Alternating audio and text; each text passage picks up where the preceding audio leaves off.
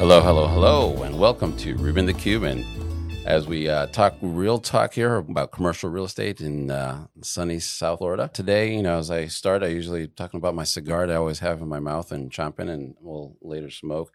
Today I have an Arturo Fuente Personal Reserve number 4, I believe. Again, not endorsed by any of these cigars. I'm just some of my favorite cigars, and if you guys feel free, let me know what your favorite cigars are as we talk a little bit.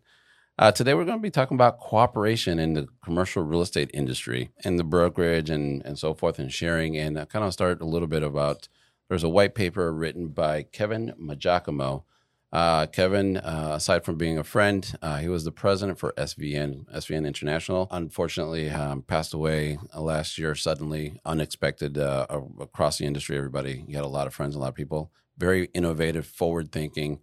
And always really talked about the future of the commercial real estate. And his white paper that I want to kind of touch on it real quick, it was titled Time's Up for Non-Cooperation in CRE. The white paper goes into detail about a lot of things, but really talking about how the commercial real estate industry is a lot about trading and sharing information. And traditionally, a lot of people think of brokers and they'll think brokers will try to double end the deal, which really for the client doesn't really do a whole lot of justice because they're looking for bringing the deal to the market and then they're going to try to also bring the buyer. And so they're kind of acting as a transactional broker, but not necessarily getting the best price or the best terms for the client on either side because they're just really interested in doing that. And we all love doing it. I've done it when and it comes up, but it's not like you build your practice that way. And also, they also don't like sharing information with other brokers, sometimes from other shops, let alone with other brokers or advisors within their own shop. And so information and trading information is something that is very pivotal or very crucial part of our business. We all know right now with technology, we have internet, there's so much information, so many services out there. A lot of people are becoming more sophisticated with the type of information they can get. So just trying to hoard and keep that information within really doesn't do it justice. And then the white paper kind of talks, if you kind of keep up that type of practice, you're not going to really be looked upon with kind eyes, let's say, in the industry. And at the longer term and longer road of being in the commercial real estate, you're probably going to die on the vine because those type of individuals, although they may be very successful throughout time, but as time goes on, it's going to be a little more difficult to be successful in the CRE industry if you're really not wanting to cooperate and share and grow and kind of throw a wide net, let's say. And every deal's a little different. Every seller or every buyer or every client has their own way. Some of them really do not want that. They want a very specific, and that's okay if it's on a deal per deal basis. But in general, some people have that type of practice.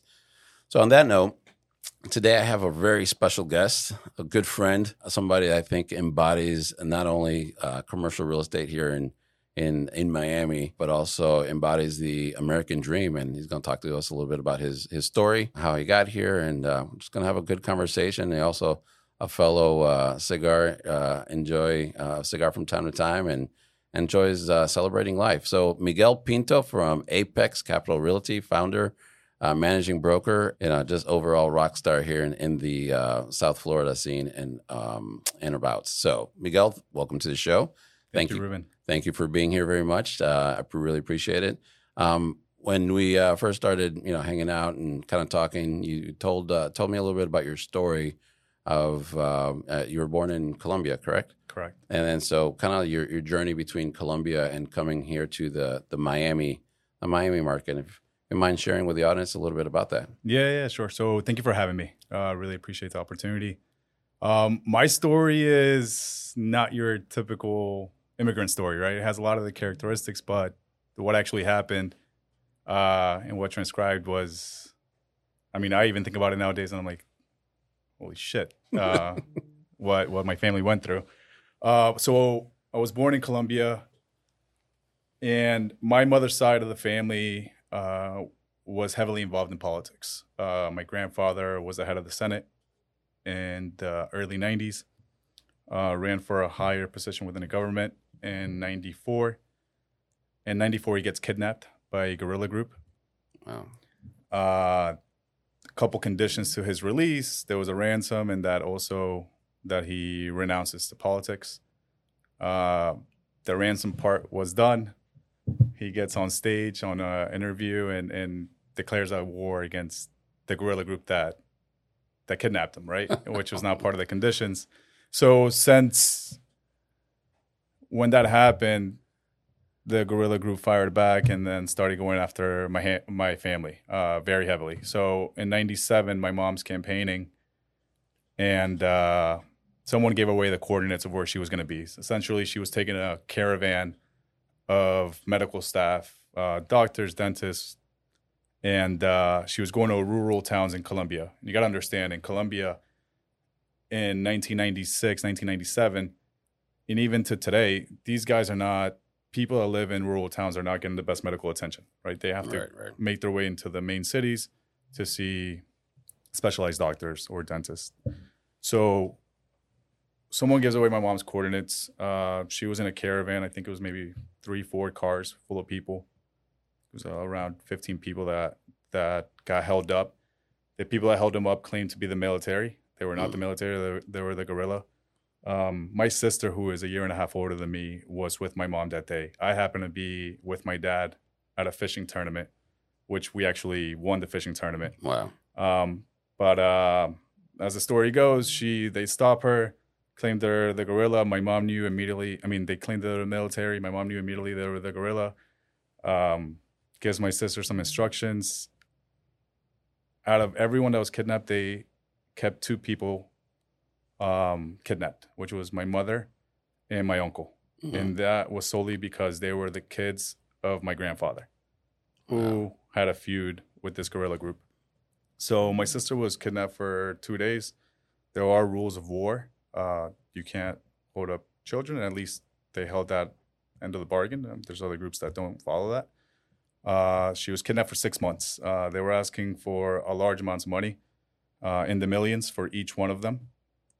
And my family had just paid 3 years before a large ransom, right? And in Colombia, you got to understand, in the 90s and even today, like $1 million is not how people perceive $1 million here, right? It's so much harder to make that type of money there. So, it was for my mom, for my uncle, it was in the millions of dollars to release him. My family came up with part of the money to pretty much essentially release my mom. They couldn't come up with the rest of the money for my uncle. So a week before they were supposed to kill him, they send a letter to my grandfather saying, hey, if we don't get the money by this date, you can find your son's cadavers at this coordinates. Wow. And my mother and my uncle knew that this was going to happen. From what my mother tells me, like, while you're kidnapped, they're not necessarily abusing you. They're, it's military guys that are guerrilla, that are in the wrong side of the fight, and they're just doing their job, right? So they actually befriended one guerrilla member. Mm. And in the middle of the night, in the middle of a guard shift, it's like a 5-minute window, they escape. This was a few days before they were supposed to kill my uncle. Wow. Escape in the middle of the night. My mom ends up like fracturing one of her legs while they're trying to escape. They're running through the jungle, trying to get to a main road. So I remember she was telling me that the stars were the ones guiding them of where to go, like the North Star, right? Wow. And they get to a main road. The guerrilla member pulls out his gun, stops a car, tells them to get out, takes the car, and they make their way back to the city. They gave the car back to the guy at some point. But that's how they escaped. 2 weeks later, I'm living in the United States. Wow. So we had to get out of the country because they were after us, right? Yeah. The guerrilla member that helped out my family, the guerrilla that he was part of ended up killing his entire family. Wow. For treason, right? He moves to Ecuador, and then he also had a tragic end, right? His life was pretty much gone, right? Like, they killed an entire family. He moves to Ecuador, and then, as life would have it, he died shortly after. Now we're living in the U.S., and my mother's an attorney in Colombia. She was an attorney. We come here, and that title doesn't mean anything, right? So starting over, We lived in Orlando for a long time. That's where I went to middle school. That's where I went to high school. And yeah, that's the story of how I got here. Every time I hear it runs chills. I feel like I'm watching a Hollywood movie, and I'm sure someday possibly it'll be a book and then the movie. And... So my grandfather wrote a book. Oh, he wrote the book. Yeah, okay. He did write a book about it. Not only detailing what happened with my mom, but also what happened when he was kidnapped. Right, and it's crazy. I mean, I have pictures. Back then, we didn't have iPhones and there was no FaceTime. There was none of that. There was a thing called proof of life. Like, prove to me, if you want this ransom money that you're asking, prove to me that he's alive. So they would make him hold up newspapers with the date and it would show that he was alive, right? And that's how we would know if that he was still in fact alive and we could cut that deal with the guerrilla to release him. So, wow. And I still have that because when you come to the U.S. and you're claiming, hey, I was being persecuted, we had political asylum for 11 years. I didn't become a citizen of the U.S. till I was 18. Oh. Right? I came here when I was 7, didn't become a citizen until 18. But you have to prove to the U.S. government that, like, hey, I'm asking for political asylum, and here's the proof, right? You can't just claim that you're being persecuted when you may not be. Right, so I have all of this stuff. Like, at some point, I do want to make a documentary, make something cool about it. It's part of my family's history. So, well, if anybody's a Netflix producer or movie producer, Miguel, you have the look. You already have the Hollywood thing going on. You look like you came out of GQ magazine every day. I see you. So you got that, and you got the story behind you, and I'm sure it'll be a blockbuster. If there's a producer out there, I'm happy to talk. I got a lot of content. There you go. You got to talk to me. I got to broker that deal. Okay, go for it. Well, great. So you grew up here. You came to Florida. You were in Orlando. You make your way down to Miami at some point.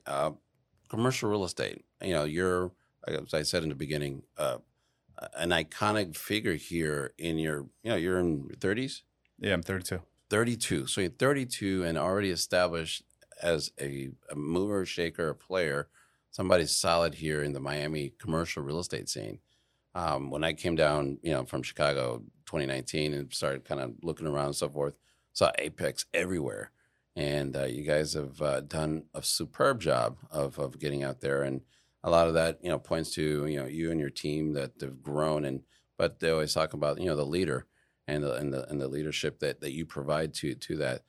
So why start your own place, especially at such a young age and very competitive market like Miami? And how do you launch Apex? Yeah, so it was interesting. Why did I get into real estate? Right, I was doing more of the analytical work prior to brokering, and I would notice what the HUDs were, and I saw that brokers were making a big part of the money, right? Yeah, more so than the attorneys involved, oftentimes more than the acquisition fee that the GP was getting. And I said, okay, I'm not. This salary position is not going to work out for me. I love doing sales. I love interacting with people. I love adding value whichever way I can. I'm going to go to brokerage.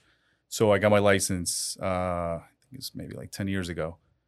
And I worked at a couple shops. One was a boutique one, and then one a much bigger shop that I helped run their commercial division. But I took the things that I didn't like about those shops and the things that I really liked about those shops and how they ran business and the way they did things.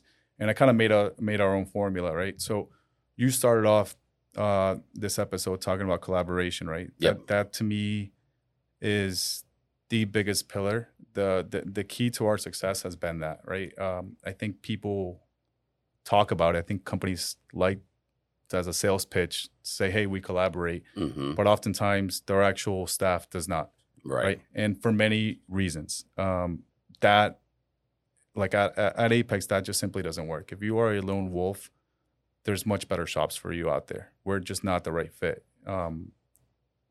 Look, I mean, to that point, just throwing out a stat out here. When we looked at our deals last year, we closed, I think, about 100 transactions last year. And our target market is $2 to $40 million, a mid-market where we compete very well. 75% of the deals were done in-house in collaboration with the team. And that's not because the properties didn't hit the market. That's not because we don't want to co-broker with some other company. It's that we genuinely, we meet I have a meeting every Monday with the entire team. That meeting is deal focused. if you're not bringing a deal to the table one too many weeks in a row, everyone's going to start looking at you weird. Like you weren't working the past few weeks. What were you doing? Right? There's nothing worse than you always giving and no one giving back to you. Right. So you have to be reciprocating all the time, right? For people to openly want to share deals. Because you're right. Someone could just double lend the deal, make double the fee, and go about their lives, right? Yep. But my belief is that together we can do more. Absolutely. So if today I bring a deal, next week you may be bringing a deal that I may be bringing a buyer to or adding value in some type of way, shape, or form. So that's been the key. Going back to why I started Apex, again, I think there was like a lot of things that I didn't like. I've also been very entrepreneurial with how I like to operate. And I wanted to control my own destiny, right? I feel that if you go work at a big shop and you want to be the guy running it at some point, you have to start waiting for people to retire, right? The people that are in those seats. And if you're young, it's going to take you that much longer. So I wanted to cut my own path. Look, we started out really, really small. We started out in a 400 square foot office on a second floor on top of a bakery in Little Havana. There was chickens running around in the parking lot. We started doing sales in the urban core of Miami. We started with 4 people. I remember we moved out of that office. I was working late one night. My wife works with me, and I had my dogs. Thank God I had my dogs that day, just hanging out at the office. I have some big dogs. Let's just say that. And not just in the shop. Let's go real dogs. Get some big dogs. So, man, I'm leaving. It's a little dark outside, and on the deck of the second floor, there was 2 junkies literally like injecting themselves right then and there. Right. And I have girls that worked at the shop. So I said, I went to my landlord the next day. I said, look, if it wasn't for the dogs, I don't know what would have happened. Right. And if I wasn't there to get these guys, tell these guys to leave, I don't know what would have happened. Right. I have girls that work here. I can't stay here any longer. I have a good relationship with my former landlord. We cut the lease. I moved somewhere else. And then every year I would end up kind of breaking my lease early, but making the landlord whole because we started growing and adding people. And albeit, Ruben, I think our growth has been organic and kind of controlled chaos in a way. We've never really put out a job posting that we're hiring. It's been, people that maybe have seen us from a transactional level that inquire to come over, or maybe some friends in the industry that I've had, or other top performers within Apex that people approach them to come work at the company. But right now we have a team of about 35 brokers. Nice. Our sole focus is representing the seller or the landlord. That's how we can control the transaction. And by way of doing that, we work with a lot of buyers, right? And other brokers. So that's been our focus. That's kind of the collaboration is the key piece that holds everyone together.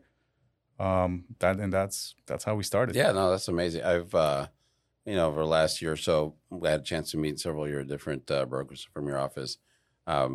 Had some offers come across on some of the deals, so I got to see a little bit. That's how I got from the outside to see a little bit about Apex, get to know you a little bit, throughout some of these transactions and when I came to your office the other day, you guys were just finishing your meeting, and you can just see and feel the energy in the room. Everybody was like a big family, and it's awesome. So kudos to you and your team there that you have a great shop, a great name. You said, you went to urban Miami to start and kind of growing from there. A lot of people that, I talk to that kind of get started usually start off on a little bit on the outskirts. They want for smaller deals or kind of get their way in. I talk to a lot of also people here in Miami. They're always, how do you get into commercial real estate? It might be on the residential side.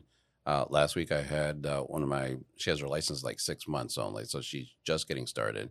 You're on the other end of the spectrum. You have a full service office running. So you went that way. The question I guess I want to ask is you have some really good relationships. One of the things that impressed me with our first conversation was we were driving in your car and you were like, well, here's this deal. And you knew each owner on almost around the blocks or on different parts of Miami and so forth. So how did you start developing those things? Some people like networking a lot. Some people do just cold calling a lot. And what's kind of been your formula, not to give your silver bullet away or whatever. But what would you recommend or what worked for you? When I came to Miami, I didn't have any business relationships. I came down here for school, right? So like probably the majority of college students, like you're going out, you have your friends, you're going out to parties, to bars, whatever. That crew of people, they didn't own any real estate. Their parents didn't own any real estate. Mm-hmm. Some of them weren't even from here like me, right? So I didn't have a big network to start off with. So I had to go out and hunt. And that's what I knew how to do, right? So I would cold call. I would go door knocking, especially if you weren't picking up my call. I wouldn't show up to your house, but if there was a mailing address for a business, I would show up, right? And it's very different. It's very hard for you to tell me no to my face than on the phone. On the phone, you can just say no and hang up. In person, you got to give me a little bit of time. Say that one more time, because I tell that I have some younger guys I'm talking to, and they're calling, and they'll go straight to, do you want to sell kind of thing. I'm like, get to face, at least a face-to-face, even a cup of coffee. Yeah. But what you just said, it's harder to say no. Yeah, it's hard for someone to tell you no in person than on the phone, right? So when you're cold calling, your goal in that cold call should solely be to meet up with the owner, right? If there is any level of interest in selling or exploring a sale, you are not trying to get a listing on the phone. You're solely trying to meet with that person. That person's going to do business with who they like, right, and who they have conviction that can get that job done, right? And that's not going to transcribe on a 3, 10, or even a 15-minute phone call. Wow. Right? So something that I would do is, look, if I had someone that was on the fence, I would just go drop in on them at their business. And now they knew who I was. I think it also shows that you're proactive, and that's how you're also going to be handling their transaction and their deal. Mm-hmm. All right. So I think that was key for me. I also focused on a certain area. I started out in Little Havana in the high density, like where you could build high density. My specialty is land for development. Right. So I would focus on where can developers build the most. And that was the higher zoning area. So like West Flagler Street, some of the avenues, 17th Ave, Southwest 8th Street. And yeah, I would drop in on these guys, picked up a lot of business, sold a lot of deals. And then essentially when you're focused on an area, you'll find that those owners, once you've transacted with them, once you've added value, once they like you, once they trust you, once they start telling their friends about you, they probably have properties in other parts of town. So naturally, starting off in an area, I found that it will take you to other areas. Mm-hmm. And then it just becomes a web that like just keeps expanding and expanding if you're doing the right thing for the client and giving the best experience that you can possibly give them.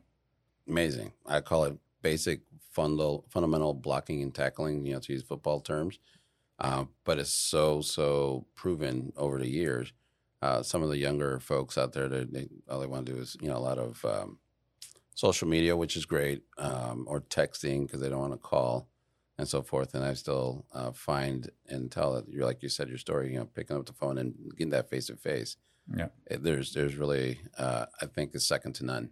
Yeah. When you have that face-to-face meeting. Yeah. I mean, look, those things that you mentioned, the social media aspect, the texting, there's so many strategies, right? There's a voicemail strategy. There's new email campaigns and such. That should be an augmentation to what the core is, right? Which is really meeting with sellers as often as possible, right? And I think the best way you're going to do that still to this day is calling them and building that relationship. But again, those other aspects, we do some of those we don't, but that's just an augmentation, right? Right. Right now, I'm really focused on, we've built out a nice team, right? So we have it segmented by asset class or by an area, a neighborhood. I have some killers that are working at Apex that are just absolutely crushing it. And so my job now is if you're making $1 million out of Apex, how do I get you to $2 million, mm-hmm. right? So that's been my focus as of late. Just really, how do I help explode their business, right? My interests are extremely aligned with the brokers that work at Apex. What does that look like, right? How do we add technology to the way you operate your business, right? How do we add assistance to your business to take the minutia that you shouldn't be doing? Anything that's not producing you any income or any income-producing activity for that matter, you should not be doing. That should be the task of somebody else that we can find either here or abroad. I mean, there's VAs that work for $4 an hour abroad that are very astute people that get it. Mm-hmm. So from that aspect, right? Can I leverage my relationships to help them out, right? And then one of the biggest things that we do is once you get to a certain level at the company, we build out a team for you, right? There's nothing like the human capital aspect to help you explode your business. Yep. And essentially, it's a flywheel, right? So at the top, you have a top agent. You come over. We build out a team for you. We'll put 2-3 people underneath you. Some of these are recent college grads. Some people, they come from all over the place. You train them. We actually train them on the basics, right? What is NOI? What's cash flow? How do you prospect from a general aspect? We have a course of like 15 things that we teach them. Once they go through that, their mentee or their sales manager gives them the strategy. Hey guys, we're going to go after this. Right. They go through about 1 year to 2 years of training under this person. Once we see that they absolutely get it, they've closed transactions, they know how to, when you're in a transaction, there is never a smooth transaction. I think I've had one in my entire career where we put it under contract and then I got a check at the end, it closed. There's always some hiccups. Yeah. So once we fully understand that rookie, that mentee, that newer person gets the whole sales cycle and can carry a transaction fully on their own, and they're hitting certain levels of success, certain levels of numbers at the company, we will then now start building a team underneath them. And when that person that now graduates, let's just call it, leaves that team, we will then replace that team, that the person that graduated, with someone else, and then begin building a team for the other person. And really, like, we've seen that the incomes have exploded for the sales managers or the mentors, right? Because you have what you can do in 8 hours, just multiply it by 3 now, right? You have 3 other people doing it. So you're going on that many more meetings, you're closing that many more sales, and it just works. So that's been a key pillar too, right? And then now you take that and you put in a room with 35 people that are deal makers that all have all types of relationships throughout town or throughout the country. If there is a deal out there that gets discussed at the company, what oftentimes is like 5 people put in offers for the same deal, right? So it becomes like, okay, who are we going to choose, right? Who's the right horse to actually take this down? But there's nothing like seeing that, right? And really just being very open about what you're working on. We're not the type of shop that you have to pick up your papers at the end of the day from your desk because you don't want someone else to see it. And to your point when you started this podcast today, because of the way that the industry's set up, right, especially at the bigger shops, because of the split that they give the brokers, and then they have a team that they also have to feed, the GCI, the gross commission income that they can potentially get, right, gets so dwindled down that they don't want to co-broker with anyone. Right. So oftentimes you'll see from the national shops, they market a deal.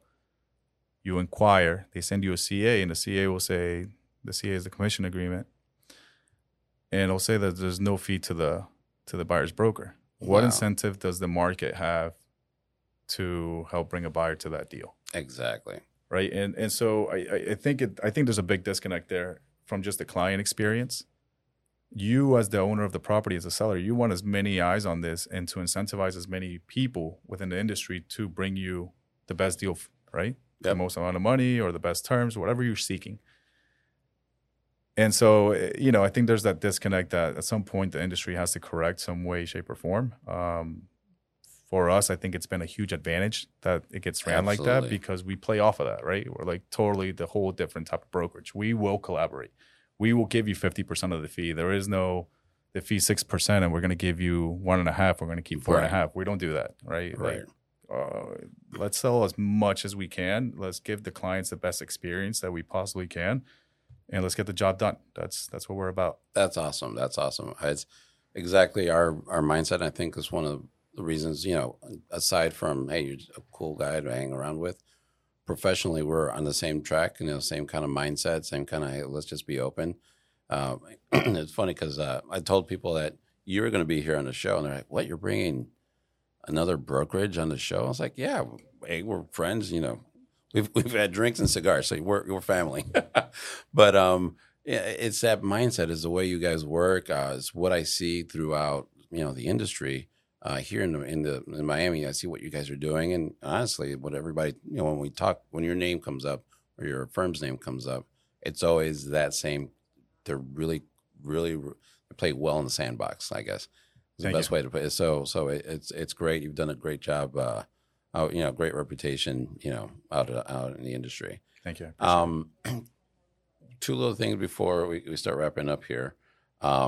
Really quick, you're on the younger side. 32, I would say. There's a lot of people get out there that get 1 year of experience and are like, I'm ready to go hang my own shingle and open my shop. I know it sounds very, we have this and we have all the tools and you built this beautiful, you've done an amazing shop. But for some of those guys that are thinking, hey, I'm going to go out on my own, I'm leaving here versus going to another shop, what would you say, maybe a quick word of advice on that transition of going to your own opening? Because it's like, hey, I don't have to share with anybody. I'll just open my own place versus, taking care of or being part of a team or something like that. Yeah, look, I think people underestimate how hard it is to run a successful shop. They see what it's like today, but you weren't there 5.5 years ago when I'm dealing with junkies on the floors, on the steps of the exit of the office, right? And that's not even the worst part. As an entrepreneur, cash rules the business. If there is no cash, your business will die, right? You can't make payments. You can't pay the staff. You can't pay for the systems. Our monthly operating budget, which, by the way, it's light compared to some of my friends that are managing brokers at other shops or CEOs of other shops. Like, we run on $50,000 a month. Wow. In operating expenses. I know shops that run on $200,000, right? So I think I'm actually on the lighter side. Absolutely. But, what happens when you're not meeting even the $50,000 in income to cover the expenses, when you're not even breaking even? So that happened to me for the first 2 years. When we opened Apex, my wife runs the books. From the 25th of the month to the 31st of the month, I was not in a good mood because she was telling me, she was like, you're gonna have to fund $5,000, $7,000, $8,000. Look, I come from a middle class family, right? So I didn't have someone that just said, hey, Miguel, here's $100,000, go start your business. This was all from the fees that I had built up, money I had saved, and I started it. But first 2 years, it was just every month just coming out to cover the expenses. I wasn't even making a profit from the business. Wow. The only way I was making money was just being a broker but being a transactional broker, but from managing broker standpoint, I was losing money for the first 2 years, right? And then, I think understanding who you really are is key. Like, I am not a great operations person. I'll be the first to tell you. I'm not a great marketer. I don't even have social media. Probably a huge mistake at my age, but it's the truth. I don't. I enjoy being somewhat of a ghost. I'm not the type to tell you, hey, I'm vacationing here or that. Like, I enjoy my privacy, which I think in our day and age is probably not. You could do much more if you are open and you are out there, right? Like, a friend of mine asked me the other day, it's metaphorically to this point. If Elon Musk called you and offered you a job, or the CEO of Cisco called you to offer you a job, who would you go with? Who is the CEO of Cisco? I have no idea. Cisco makes more money than Tesla, by the way. But it's that whole notoriety of him being out there that, like, all right, Elon's calling me. Great. I'll take the job, Elon. Yep. Maybe going to Cisco was a better decision. Right? So that's to the point of social media. But nice point. But, it's not easy. It's not easy starting out. There's a lot going to the point where knowing who you are. I knew that I wasn't great at these things. I was able to bring a great friend of mine who's actually a COO. He's my partner at the company, Martin Bravo. And he really helped us get organized from a back-end process and systems perspective, which I am a total mess at. So bringing in the right people and putting them in the right seat of the bus and really honing down on what your best ability is, right? Like, I think I'm a really good rainmaker. I can look. I've been selling since I was 12 years old, right? So I think I'm really good at it. I'm good at creating and really forging relationships, right? So and coming up with creative ways to do more business to make the cash register ring. That's what I focus on, right? So that's my main thing. My partner is focused on the operations and the marketing, which is amazing because, there's nothing like going on vacation for 3 weeks, 4 weeks, and knowing that everything's running smoothly at the company. You're not getting a call that, hey, there's a fire. How do I do it? You're not Right. here. Like, it runs. So I think that part is key for anyone looking to open up your own brokerage. Like, just have those things lined up. Be honest to yourself about who you really are. Yeah. What kind of entrepreneur are you? Be ready to cough up those costs while you start out. Maybe you're a person that already has a big book of business, so there's a lot of fees coming in, but maybe you're not, right? So just be prepared for that, and it's Awesome. It's a nice ride. Yeah. But awesome. Well, you've done a fabulous job again. And then I'm not going to elaborate too long because I think it's going to be a topic for another conversation. Hopefully you'll come back, and I'm not scared you away from this. People like to know what's going on in the market. If there's somebody I know that's really in tune, especially here in the Miami market, and this, I would say hyper focused in what's going on around here. Not to say, what's your prediction for 2023, but any 2 seconds, really quick synopsis of what do you see kind of going on here in the Miami market on the commercial real estate side? Yeah, so we're going through a very interesting time. Look, from a macro level, interest rates are rising. You throw on CNBC, they're talking about recession this, recession that. But meanwhile, if you're here at ground zero in Miami, like transactions are happening and people are still out there buying, right? The challenge today is that there's a big gap between what the sellers think properties are worth and what the buyers think properties are worth. Mm-hmm. And that's the limbo period that we're at. I think that will get cleared out hopefully by Q3, Q4. But something interesting that is happening is that there's $175 billion worth of debt. That's in default already. In default already? Yeah. Here in Miami? Throughout the state. Throughout the state of Florida. There's $450 billion worth of debt that is coming due this year. Mm-hmm. But $175 billion is already in default from some type of standpoint, either a loan maturity default or just a non-payment default. Many types of defaults out there. Yes, yeah. So what I think happens there is that owner of the property is forced to make a decision. Right. You're either going to cough up the money, pay back the loan, or refinance at a much higher rate than you probably financed, and or sell the asset, right? So we've been focusing on people that absolutely need to sell. We haven't been focused on people that want to break a record, because I think you missed that boat in 2021 and 2022. Strategically speaking, I like to go after people that want to transact, and that's going to appreciate our service, and so that's kind of what we're gravitating towards. Awesome. Well, thank you so much for being here. Again, hopefully this is the first of several visits. Love to have some more continuing conversations. Absolutely. Since you like your privacy, I know it's hard to get in touch. What's the best way to get in touch with you if somebody wants to get in touch with you? Yeah, look, you go to apexcapitalrealty.com. You'll find my email. I think my cell phone may be on the website. Okay. So apexrealty.com, best way to get a hold of Miguel Pinto. Thank you very much. I appreciate being here. Let's go enjoy the rest of the day. And I want to thank you guys for spending some time with us here on the show. Please remember to come back and share the show with anybody you think that might benefit from listening to these types of shows. You can find the shows on Apple Podcasts, Spotify, or wherever you like to pick up your podcast show and enjoy your time. Have a great week. Thank you.